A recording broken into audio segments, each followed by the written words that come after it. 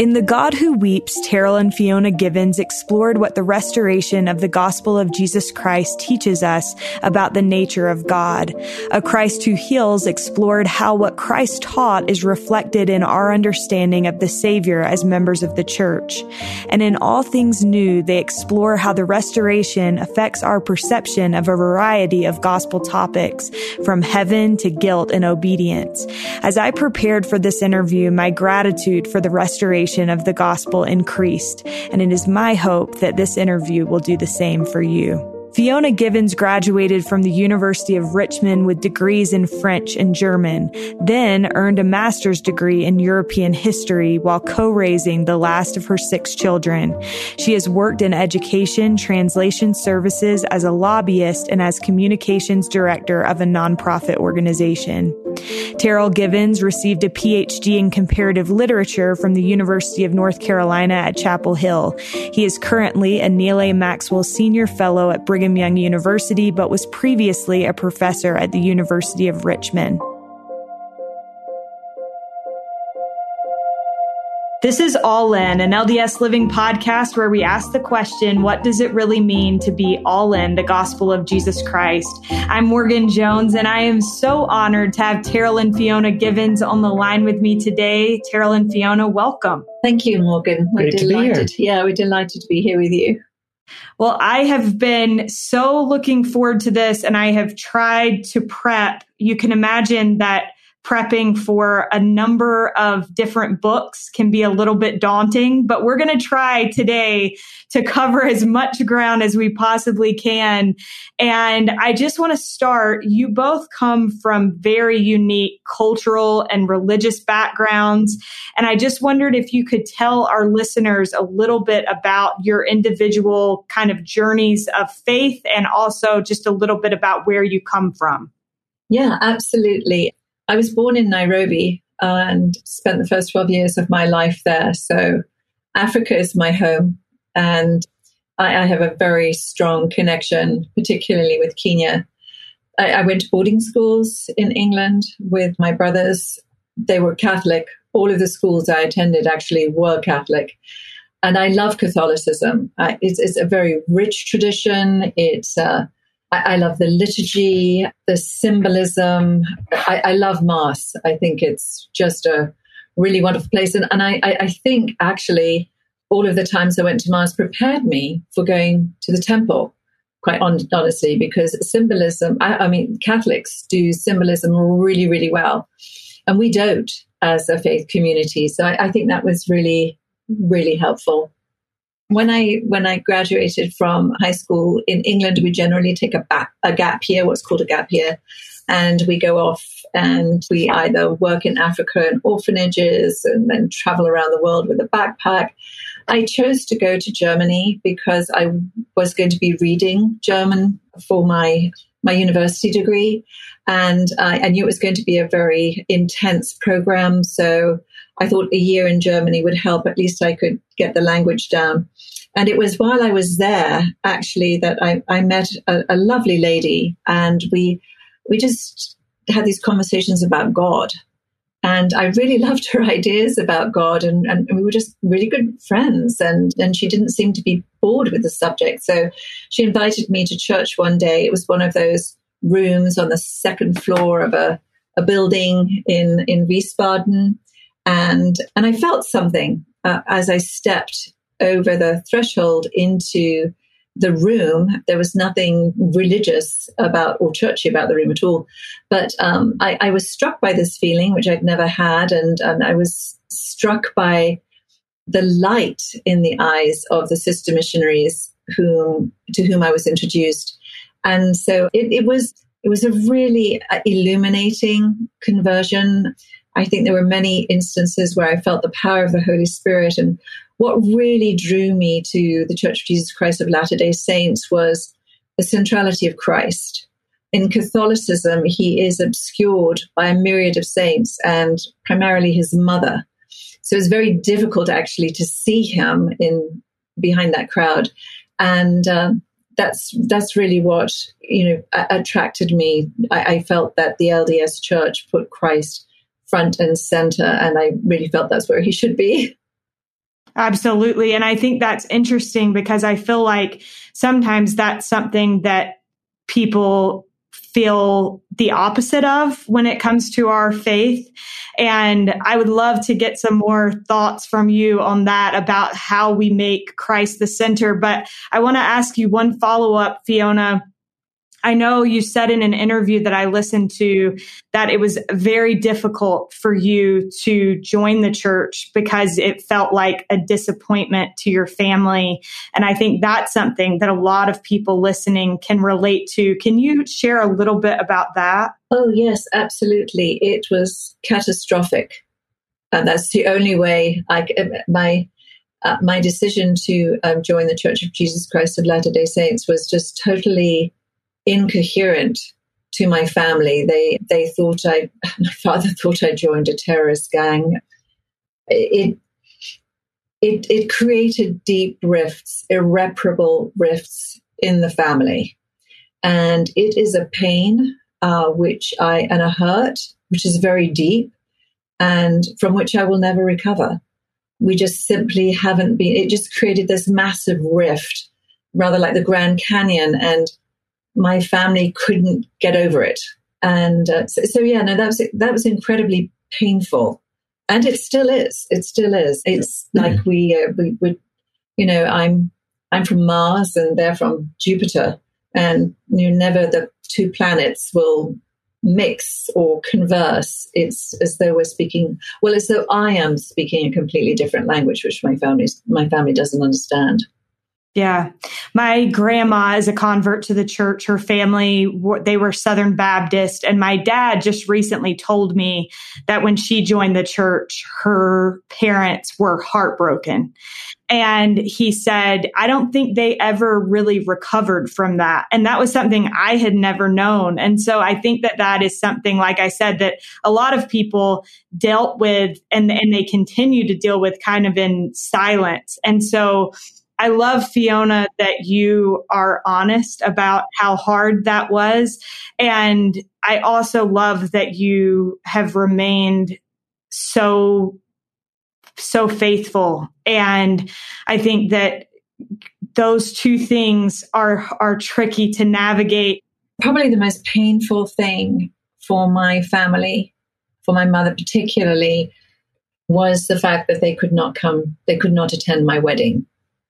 And that really, I think more than anything else, that hurt. I'm a mum, and I can't imagine people saying, no, I'm terribly sorry, but you can't attend the most important, most significant event of your child's life. And I was the only daughter. And that's why, I applaud. I'm so grateful for the fact that things have changed, because I'm not the only one, obviously. Right. I mean, every single convert who had a temple marriage, and it's the same way. There are so many people who are left out, even if they are members of the church or too young to whatever, they don't attend. So for me, that was a really wonderful breakthrough when the decision was made to no, sealings are sacred in sacred places, but marriages are for the family and for friends. So I think that was a wonderful step. My background is that I'm descended on both sides from a long tradition of ministers, both Presbyterian and Methodist. And yet by the time I was a young child, both of my parents had fallen away from their own faith traditions. And one of my earliest memories as a young child is I remember my mother sitting at the kitchen table going through a phone book, looking up churches, just because she felt that our family needed a church. And so I can remember being taken to various denominations, various congregations, as my mother kind of led the way. Eventually, my father joined in too. So I have this tradition, this heritage that I'm very, very proud of my own parents being seekers and questers in their own regard. And they eventually landed in the Church of Jesus Christ of Latter-day Saints, and I have followed suit. Yeah. Terryl, I want to ask you something about your upbringing. I heard in a podcast that you grew up in Lynchburg, Virginia. So I grew up in North Carolina and played in basketball tournaments in Lynchburg. And so I'm very familiar with Liberty and kind of that environment. And I can only imagine what it must have been like to be a young person growing up in that area and being a member of the church. Can you speak to what that was like? Yeah, that was not a pleasant epoch in which to be a Latter-day Saint living in Lynchburg. That was at the height of the moral majority years. Jerry Falwell was one of the most dominant religious figures in America. He publicly preached from the pulpit that Mormonism was one of the 3 isms that should be wasms. My family ran a small local business. We were blacklisted by Jerry Falwell and the entire population of evangelicals in the area. So, we weren't physically abused or persecuted. It wasn't like Missouri in 1838. But I can say that there was a tremendous amount of hostility and opposition. And as I said, blacklisting that made us aware of a kind of cost that came with discipleship in that era. And I think that was very formative in many ways to my own faith and understanding of the place of the Latter-day Saint tradition in American history and culture. Absolutely. So I wanted to lay this groundwork right out of the gate because I think that, and you can correct me if I'm wrong, but my guess is that these unique backgrounds have shaped the topics that you've chosen to address and the work that you've devoted yourselves to in this Latter-day Saint space. So how would you say that that's true? And if it is, how would you say that where you've come from has shaped your work in the years since? No, I absolutely agree. I think you would agree too, would you not, darling? That this has definitely shaped this idea, for me especially, of being an outsider. My family won't discuss my religious affiliation. They won't even mention it to anybody. But it was really good to be on that side and sort of be vilified for one's faith, beliefs. And it certainly acted as an impetus for me to dive more deeply into the gospel of the Church of Jesus Christ of Latter-day Saints, because I felt that if I could, show my family, these are really beautiful things. They're lacking in Catholicism. They're lacking in the Protestant tradition. But this is a really beautiful, optimistic, generous gospel. And so it's sort of, I think I must have had my family in mind. But then it was just the joy, really, that sees both Terryl and myself of being able to talk about and discuss and write about the things that are radically resonant within the gospel of Jesus Christ. And this is a restoration. It's not an elongation of the Reformation. It's actually a restoration of a much earlier church, a church before Augustine, a gospel before Augustine, which was beautiful. The relationship between God and us and God and us with each other. And that has been the source of incredible joy for me. Yeah, I think one of the very particular ways in which my background shaped some of the questions we ask is, as a young 16, 17-year-old boy, in the midst of this furious, fervent Bible belt, I was frequently accosted in the cafeteria or on, the playing field. Have you been saved? Have you been saved? By many times well-meaning friends or evangelicals. But I remember even at that time, I just found that a very disturbing formulation. What does that mean about God, that we start from this default position of disadvantage and antagonism and need rescue? And it wasn't just a matter of not appealing to me, but ever after when I became, because I was only becoming active in the church really at that time. We had joined and left, lost our activity many years ago.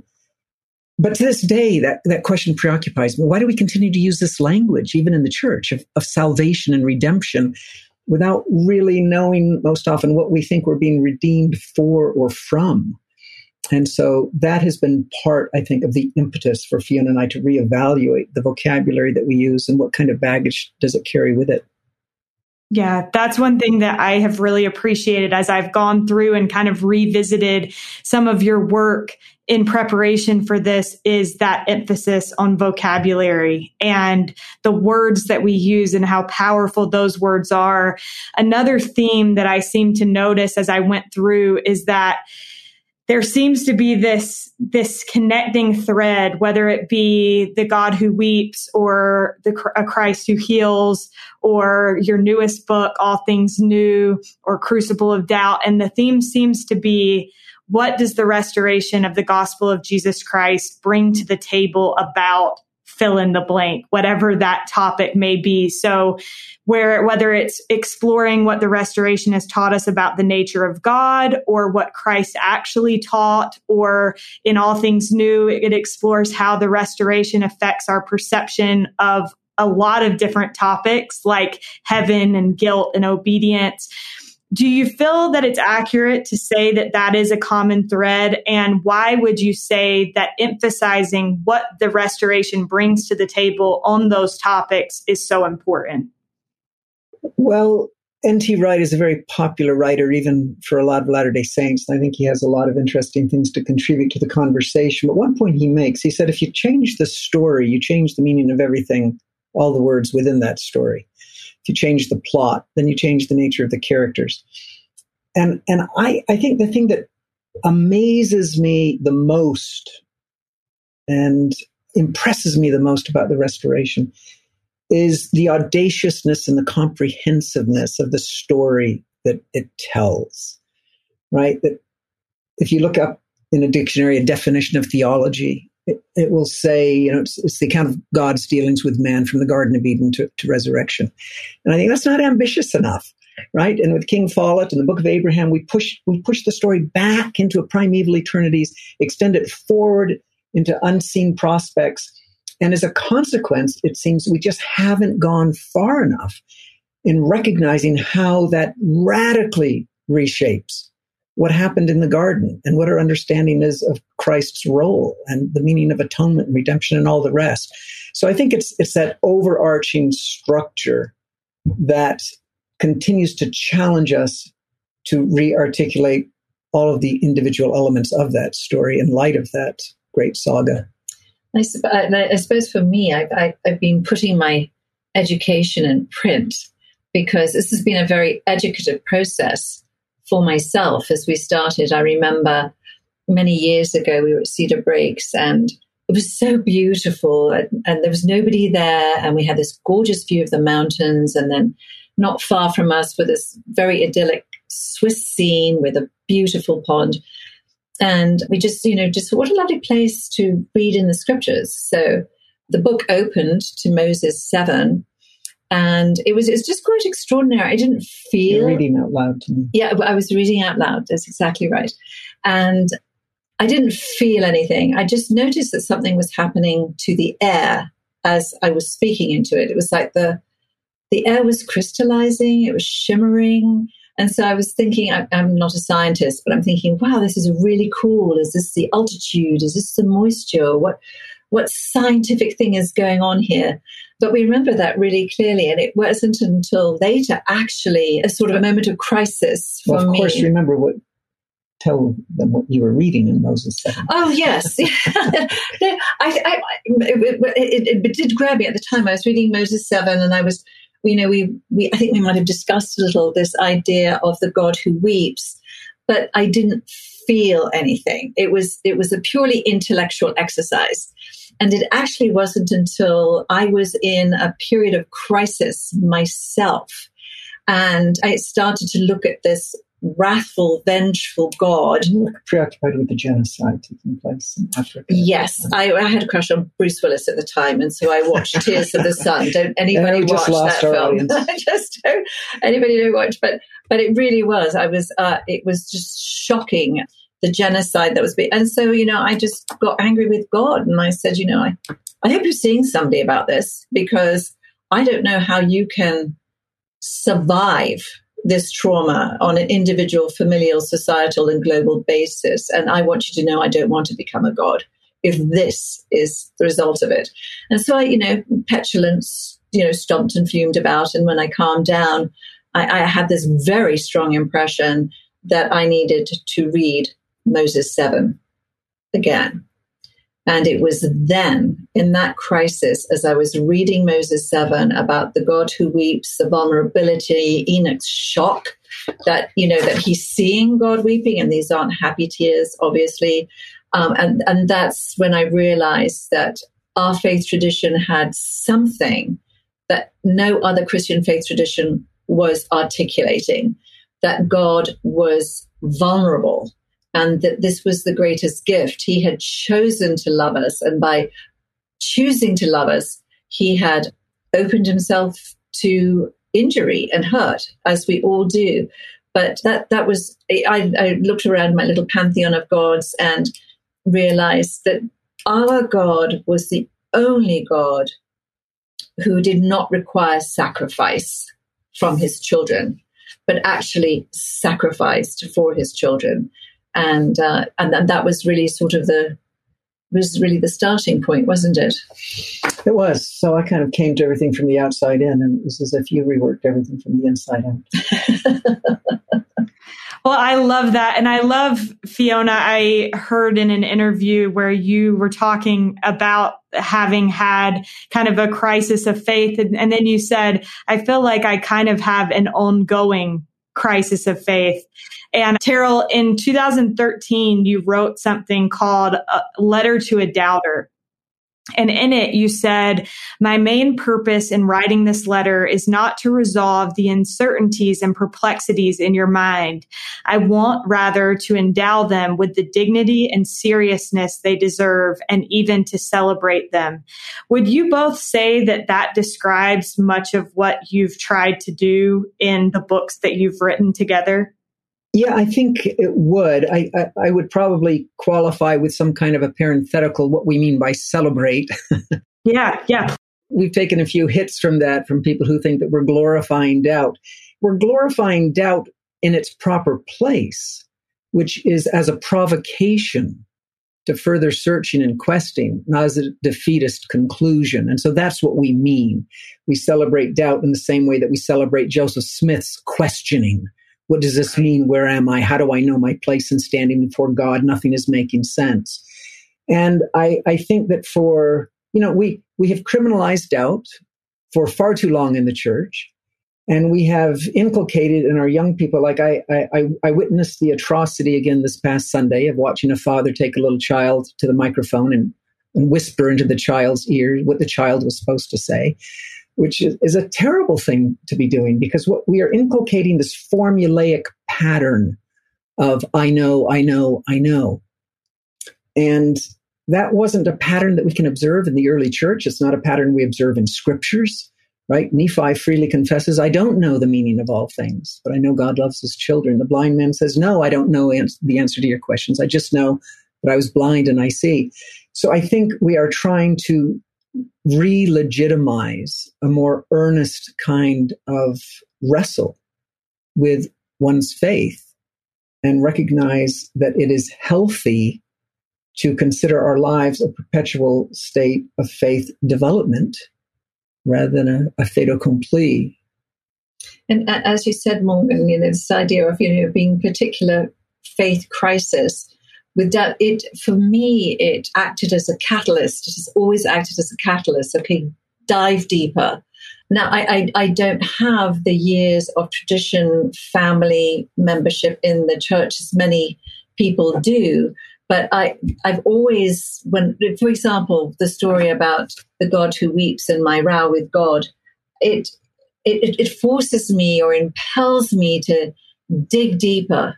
Just keep digging. And I think that's what we've been doing with all of the books. So it's not as sort of a celebration of doubt insofar as, but use that doubt to dive further into it. Use your mind, your heart, your soul to seek these things out for yourself. Don't rely on what other people are saying, but tackle, jump into the scriptures.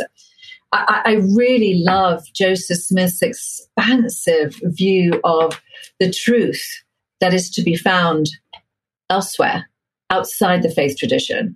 He famously said, in order to come out pure Mormon. We needed to imbibe everything that was beautiful about other faith traditions. And Terryl and I really, our faith has been bolstered by the literature we have read over time. And for me, Les Miserables by Victor Hugo is just enormous. You know, I feel truth. So for me, the standard is, if it is true, it is beautiful. And if it is beautiful, it is true. So if something harrows the mind and constricts the heart, that I don't think is of God. That is not of the Spirit. But if something, an idea, a thought, a song, a book, enlarges your mind and awakens your heart to joy, then we can know that that is true.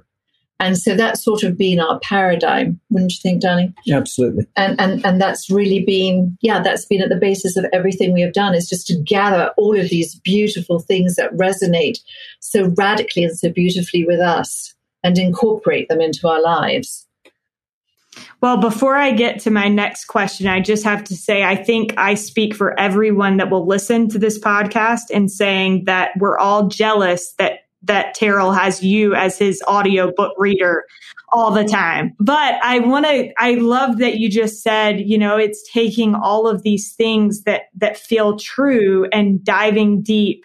And you have done that. You've done that with a variety of different subjects and different things that apply to our testimonies of the gospel of Jesus Christ. And I just want to touch, this is going to feel like we're flying through a lot of things that we could talk about, but I want to touch on just a few ideas that are expressed in these books that you've written. And so first of all, I love one line in that you wrote, that you said, the greatest act of self-revelation occurs when we choose what we will believe.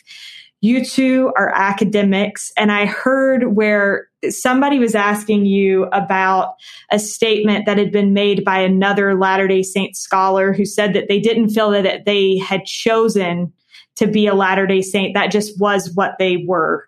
And you talked about how this is what you have chosen. So for two people that are brilliantly smart, why do you choose to believe what you believe? And why is that the greatest act of self-revelation? Okay, that's a rich question. And I'm glad that that's the last one and we can take the rest of the hour just on. You can talk as long as you want. So I would say 3 or 4 things about that statement. First of all, I would say I personally cannot understand how faith cannot be a choice, or it can't have any moral implications or consequences. And religious preference is just a matter of the lottery and drawing a number out of a hat. There wouldn't be a blessedness associated with righteous faith and belief and perseverance if there weren't a moral component to it. So to some extent, what we choose to embrace has to be a reflection of what we most deeply yearn for and love. So that's the first point. Second point I would make is that the scriptures themselves refer to the ability to believe without knowing as a gift. When the gifts are enumerated in section 46, one gift is to know, but another gift is to believe without having that certainty. I think it's a more beautiful gift, because just as in marriage or any loving relationship, we're making ourselves vulnerable. We can't know the future. We can't know with any certainty what our standing is going to be in the universe the next day. But we offer as a precious gift on the altar our trust and our confidence and our belief. And I believe that's what we do every day. We affirm our belief in God. And as far as why more specifically I choose this form of belief, well, the scriptures refer to the Spirit communicating to our hearts and our minds. And I don't think that's just a rhetorical expression. I think what that means is there are ways of knowing that are outside of and beyond purely logical or rational experience. And I feel that I know in those ways, as the Spirit has testified to me, of the power and beauty and goodness of these principles.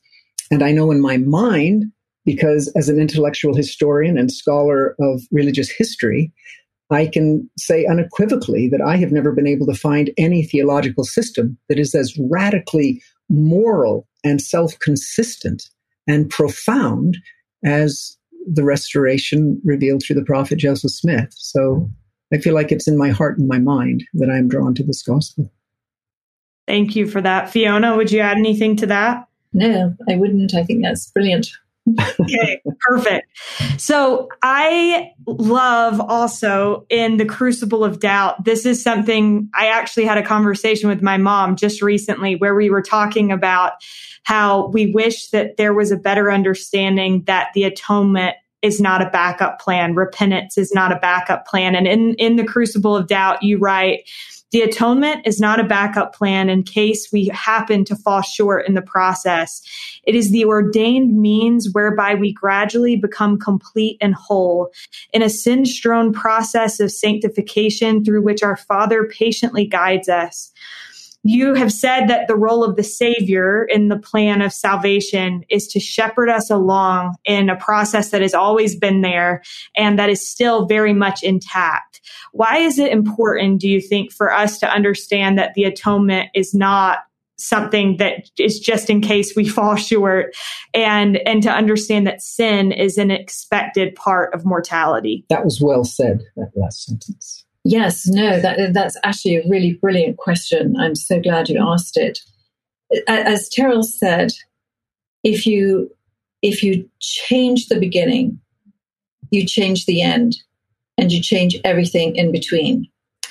For most of Christianity, what happened in the Garden of Eden was a catastrophe, as a result of which we disobeyed God. Adam and Eve were rejected. Their posterity was condemned. And then we had the birth of original sin. And then Christ had to come in order to save us from our sins.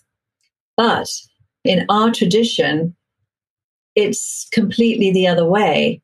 And of course, Eve, for being the perpetrator of this catastrophe, has been vilified for centuries. And we as women, quite frankly, have not done well in our lives, in politics and social constructs. But in our tradition, it is so gorgeous. Even Eve is a heroine of the human family. And once you change her from villain to heroine, so for example, in Genesis chapter 3, verse 22, God says in response to Eve and then Adam eating of the fruit, they have become as one of us. Now, most theologians will say, oh, well, he was being sarcastic. Ironic. He was being ironic. Or it's just uninspired scripture. Yeah. And it was because nobody believes that this was actually a step, an ascent, and that Eve is the heroine of the human family. And we see that repeated in Eve's ode to joy in Moses 5:11. Had we not eaten of the fruit, we never should have had children. So that was not happening. So that was a brave, courageous step that she took. I think she knew it was going to redound badly on her.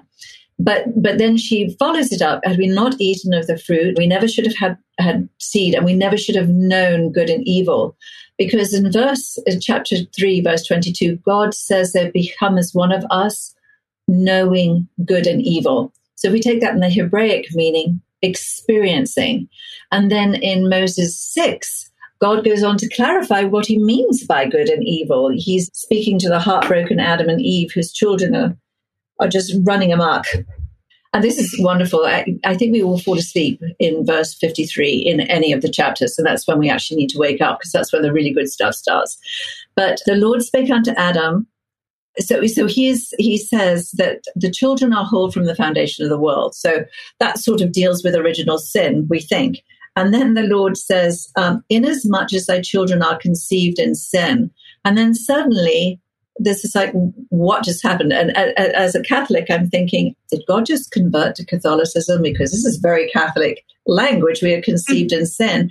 And then it gets worse. He says, even when they begin to grow up, sin conceiveth in their hearts. You go, okay, so this is very strongly Augustine, and I'm freaking out. And then he says, they taste the bitter, that they may know to prize the good, which is exactly what Eve said. Had we not eaten of the fruit of the tree of good and evil, we should never have known the joy of our redemption. Life is difficult. It is hard. Some of us are wounded at birth. We are all wounded as we go through our lives. But God is saying this is important. There is something about the difficulty of living this life, about the suffering that is sanctifying. Or I can sanctify suffering. I can make all things work for your good. And I just think that's brilliant. This idea of switching out evil to bitter. And this is what we are. We ingest something bitter. It'll either poison us or it'll be so unpleasant we don't ever want to eat it again.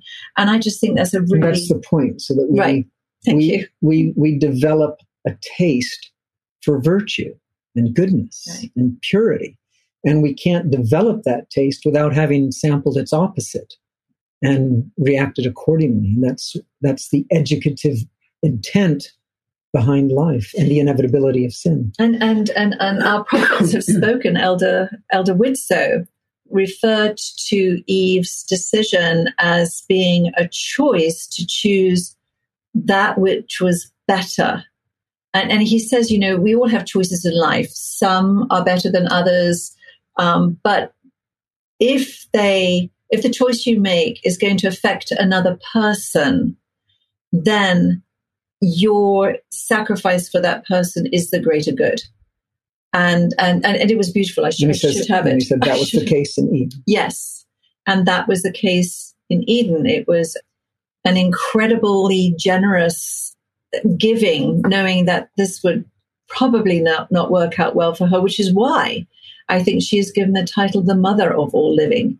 So once you change that, Morgan, it's like everything changes. The vocabulary has to change. We're not being redeemed from sin. We're not being redeemed by the fall. And in fact, God says that their work and glory is to bring to pass the immortality and eternal life of man. That's it. It's optimistic. Christ comes to heal us from our woundedness. We are asked to collaborate with deity in our baptismal covenants in Mosiah 18. And so it becomes as we're not acted upon anymore. In the traditional Christian theology, we are acted upon. There's nothing we can do for ourselves. In restoration theology, we are invited to collaborate with the Godhead by taking on each other's burdens, mourning with those who mourn, comforting those who stand in need of comfort. And that's a representation of each member of the Godhead. The God who carries our burdens all the way through his life into Gethsemane and on to Golgotha is God the Christ. The God who mourns with us when we mourn is God the Father. And the God who comforts us when we stand in need and comfort is God the Holy Spirit. So they are inviting us through these baptismal covenants to cooperate with them in healing the world and creating Zion. I've spoken for far too long. No, that was so good. That was some great stuff. I wanted to ask you, so I know when The Crucible of Doubt came out, I have friends who say that their lives were changed forever by that book. And I know that it affected the lives of many members of the church. But I wondered 6 years later, if there's anything that you would write differently or add to that conversation surrounding doubt. Well, I'm wondering if that means, Morgan, that you have some suggestions for how we should do that. You better believe I do not have suggestions. Nothing specific comes to mind, but I guess I could answer that question by saying a little bit about why we limited it to the topics that we did. Because there's nothing in that book that addresses, were there horses in ancient America, or what do you do with the Book of Abraham? And I think what we have learned in the course of our many, many interactions with fellow saints over the years is that questions often disturb members of the church without them really knowing why they're disturbed or if they should be disturbed. I remember one of the very earliest conversations that Fiona and I had with somebody struggling at the peripheries of the faith. It was a sister missionary about to return home, and she was about to give up on her faith and testimony. And she listed one complaint she had in particular about the prophet Joseph. And I remember suddenly this kind of inspiration hit me, and I thought to ask her this question. I said, "Sister, can you explain to me why that question matters to your faith and testimony? And she thought for a minute. And then there was just this great kind of illumination when she suddenly said, I don't know. I just assumed that it should, because that isn't the way that I've heard things in the past. And so that was kind of a moment of enlightenment, I think, for both of us, that we recognized that, we tell the story in that book about this fake lock on a door in the John Knox house in Edinburgh, where there's nothing on the other side of the keyhole. It's just a dummy keyhole. And that a lot of our questions, I think, are like that. So what we were trying to sort out in the Crucible of Doubt was how to ask more meaningful questions and how to avoid those assumptions that get us into trouble. I don't know if this is a grammatically correct term or not, but I think too often we overbelieve. We believe things that we don't need to. We've added all kinds of baggage to the fundamentals and cores of our faith, and that's where we err. Yeah. I want to be sure that we get to some questions about your newest book, All Things New. And I want you to know how much I've enjoyed reading this. I feel like there are a lot of things that are helpful to things that specifically people in my generation struggle with. And it's interesting because I had a conversation with a couple of my former mission companions where we were talking about, why do we do the things that we do? And do we believe in a transactional God? What happens when the blessings that we think we will receive based on certain acts of obedience don't come? And you talk about a lot of these things in the book. And I just think that they are so, so good. So can you first tell me what inspired this book and how you chose the topics that you chose to address? Well, I think, as you've already hinted, we saw it as an extenuation of a project that we had kind of begun unknowingly. I remember the great breakthrough for us, at least in terms of writer's block, when we were working on the Christ Who Heals, was to recognize that we always talk around the peripheries of the faith, the doctrines and the tenets and the beliefs. But if the core understanding of Christ as our healer was intact in 1830, there wouldn't have been a necessity for a restoration. And so that led us to ask, so what does the restoration bring to the table? Right. And again, once you redefine the plan of happiness, once you have a new beginning, then as Fiona suggested, the role of Christ as healer rather than redeemer, or at least to enrich the term of redemption by adding in healer is useful. So I think that was the principal motivation. And then we just tried to enumerate most of those terms that we had found in personal interactions with people had been troubling or detrimental to them. And of course, one of the principal of those is worthiness. Actually, I assigned a half dozen of my graduate students to make a list of those words that caused them the greatest distress in their own faith lives. And every single person came back with worthiness among other terms. And I think for me, a great epiphany occurred some years back when I was reading the book of Job. And as I read the book of Job, his whole crisis was precipitated by his assumption that he had a transactional relationship with God. That if he did X and Y, then the Lord would do A and B. And there was this total reciprocity that he could expect every time he did something, he would receive an appropriate reward or recompense. And I think that's what is shattered when Elihu appears on the scene at the end of Job and says, who are you to think that God owes you anything? God doesn't bless you because he owes you something. He blesses you because he loves you.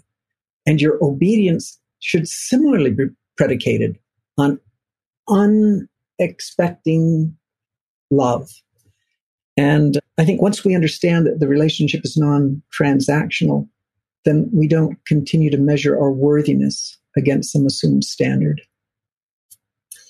Unfortunately, this is my experience. When I focus on a transactional, so if I do this, then it's almost that you have to, God, you have to bless me in this particular way. And this is the way that I want to be blessed. And so if you don't, then there's something very, very wrong with you. And suddenly your relationship with God has changed dramatically. And you're cross if you do something and you don't receive a blessing. And so you live your life like this, and it's really, it's really damaging. It's certainly damaging to your relationship with God.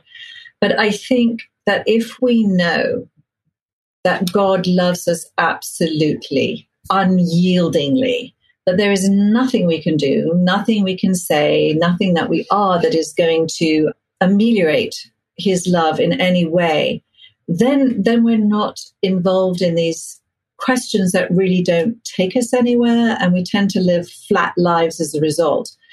If we are secure in the love of God for us, then it emboldens us to go out and make a difference in the world, to try and share that love with other people, so we're not so myopic. And President Nelson used that word, this idea of myopic, because his great-granddaughter was hoping that,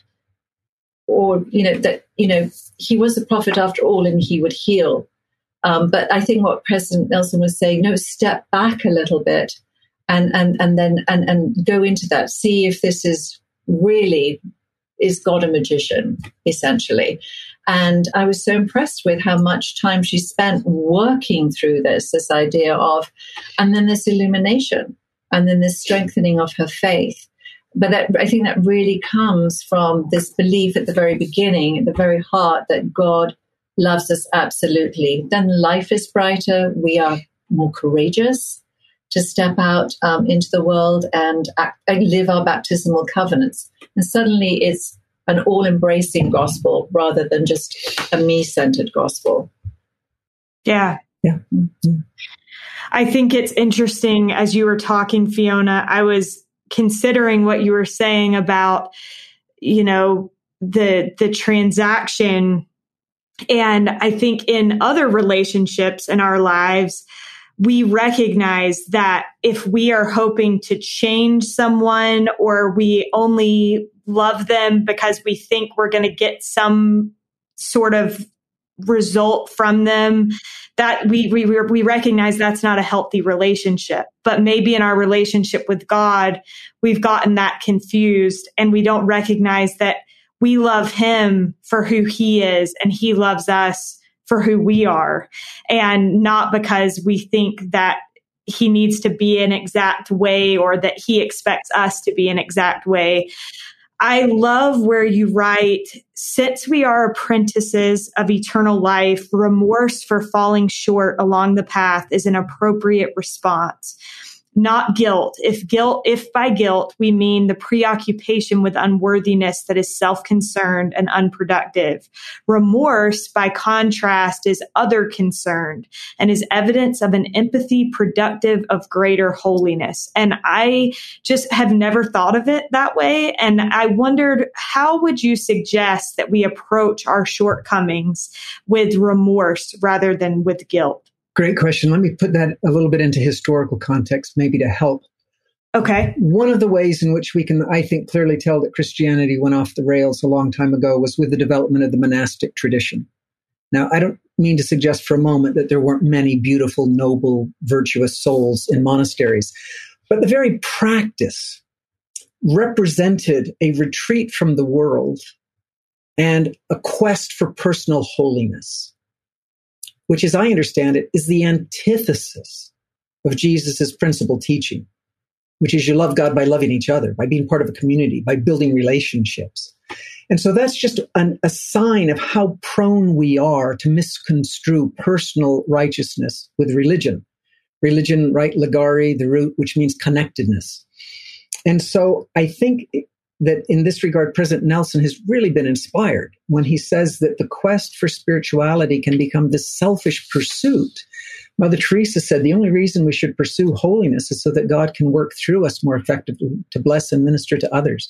So I think it's a matter of keeping that perspective in mind and remembering that we should be striving to be instruments and vehicles through whom God works, and that the pain that we cause to others is a just source of remorse for pain that we have caused. but that guilt always means that we're focusing too much on the self, letting ourselves down. How have I hampered my salvation? And I think keeping that distinction in mind can be helpful. It's been very helpful for me in my own life. When I feel remorse, I want to go to the person and say, I am so sorry. Please help me make this right. When I feel guilt, it's a shame, and I pull myself into myself, and I don't want anybody to know. And I want the person whom I've offended to definitely not believe that I am actually feeling bad about what I just did. But again, it's the vocabulary. It's so important. Words carry so much meaning. And so, I mean, that's such a brilliant question. The idea of guilt, and as Terryl said, is self-centered. Remorse is outward-centered. It's like you want to make things whole. I fear I may have, and I wish, I am sorry, and I wish to heal this breach. It's such a little thing, but it's massive. Just changing of the words. Yeah, absolutely. I think it's interesting how much, we talk about following the example of Jesus Christ. And I think sometimes we become caught up in the words and not so much the actions of Jesus Christ. But when you think about, the whole idea of turning outward with everything that we do, that is true remorse. And Jesus wouldn't want us to feel guilt. And so I love the way that you put that. And I'm not doing a very good job of articulating the thoughts that it generated for me. But I want to, before we finish, one thing that I love about All Things New is that I really feel like it reframed for me the things that the restoration brings to light, and how those things being brought to light invite light into our lives and hope. How do you both think that a study of the Doctrine and Covenants this year and Come Follow Me will strengthen people's understanding of the way that our religion makes things new? Well, I would suggest just this one thought. The first 8 or 10 sections in the Doctrine and Covenants seem to be this wildly kind of incommensurate, disparate group of revelations that are just put together in a haphazard order. But as I've studied those first 10 sections this year, I've recognized that there is one word, one concept that appears almost in every single one of those initial revelations. And I don't think it's a coincidence. Think about section 4, for example. Every missionary typically memorizes section 4, right? These are all the things that qualify you for the work. Okay, so there are 15 qualifications.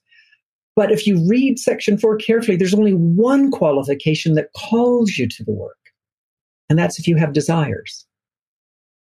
Every section in those first dozen revelations is about desire. Oliver desires to translate. Joseph desires to lay the foundations. Peter desired to come to Christ swiftly when he died. John desired to. So it's as if at the launching of this new dispensation, what the Lord is saying is, if you will have the right desires, I will guide you safely through.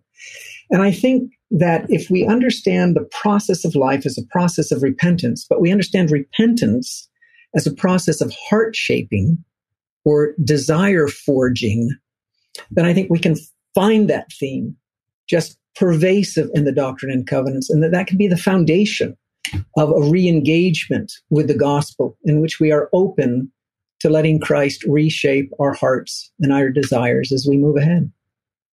So beautifully said. Fiona? Oh, no, that was brilliant. I can't add to that. You're like, I'm good. I'm good. That was really good. Perfect. Well, I cannot tell you how much I have appreciated even just the chance to go through and prepare for this interview. And we have not even scratched the surface of the things that I could ask you about. But I just want you to know that I personally have felt my faith be strengthened by yours, and am grateful for your scholarship and for sharing it with all of us. Before we finish, I just have one last question for you, and that is, what does it mean to you to be all in the gospel of Jesus Christ? Well, for me, all in the gospel of Jesus Christ is living the baptismal covenants. That means you're all in. It's I feel like we've been invited by the Godhead to work with them in the healing and the bringing to pass of the immortality and eternal life of man, primarily in building Zion. And so for me, being all in is yes. I do believe that every single individual on the earth, ever, now, and will be, is inherently divine. And that our heavenly parents love each of us equally. And what a wonderful being all in for me is creating Zion. Is going to be a global Zion, and reaching out to people of like minds, like hearts, living those principles, essentially bearing each other's burdens, mourning and comforting. That for me is being all in. My take on being all in comes from one of my lovely daughters, who taught me this important lesson as she herself was climbing another peak in her faith journey. She called me one day with a kind of jubilant tone in her voice. She said, "Dad, today I was reading the parable of the treasure in the field, and I think I learned something important. The man, when he found there was a treasure in the field, he went and sold everything he had so that he could buy it." And if you think about a typical field, you're going to get cow manure and old boots and license plates, but there's a treasure in the midst of it. And I think that that's a wonderful, apt analogy for a church that is filled with fallible people and wonderful, inspired leaders who have at times erred, scriptures that aren't always inerrant. But if we recognize the treasure at its heart, as I believe I do, then I'm willing to be all in and buy the whole field in order to have that treasure. That's beautiful. Thank you so much. Terryl and Fiona, thank you for spending this time with me. I have really appreciated it. Oh, thank you, Morgan. We are so grateful to Fiona and Terryl for joining us on today's episode. You can find many of their books, including their latest, All Things New, in Deseret bookstores now. A huge thank you to Derek Campbell of Mix It 6 Studios for his help with this episode. And thank you, as always, for listening. We'll look forward to being with you again next week.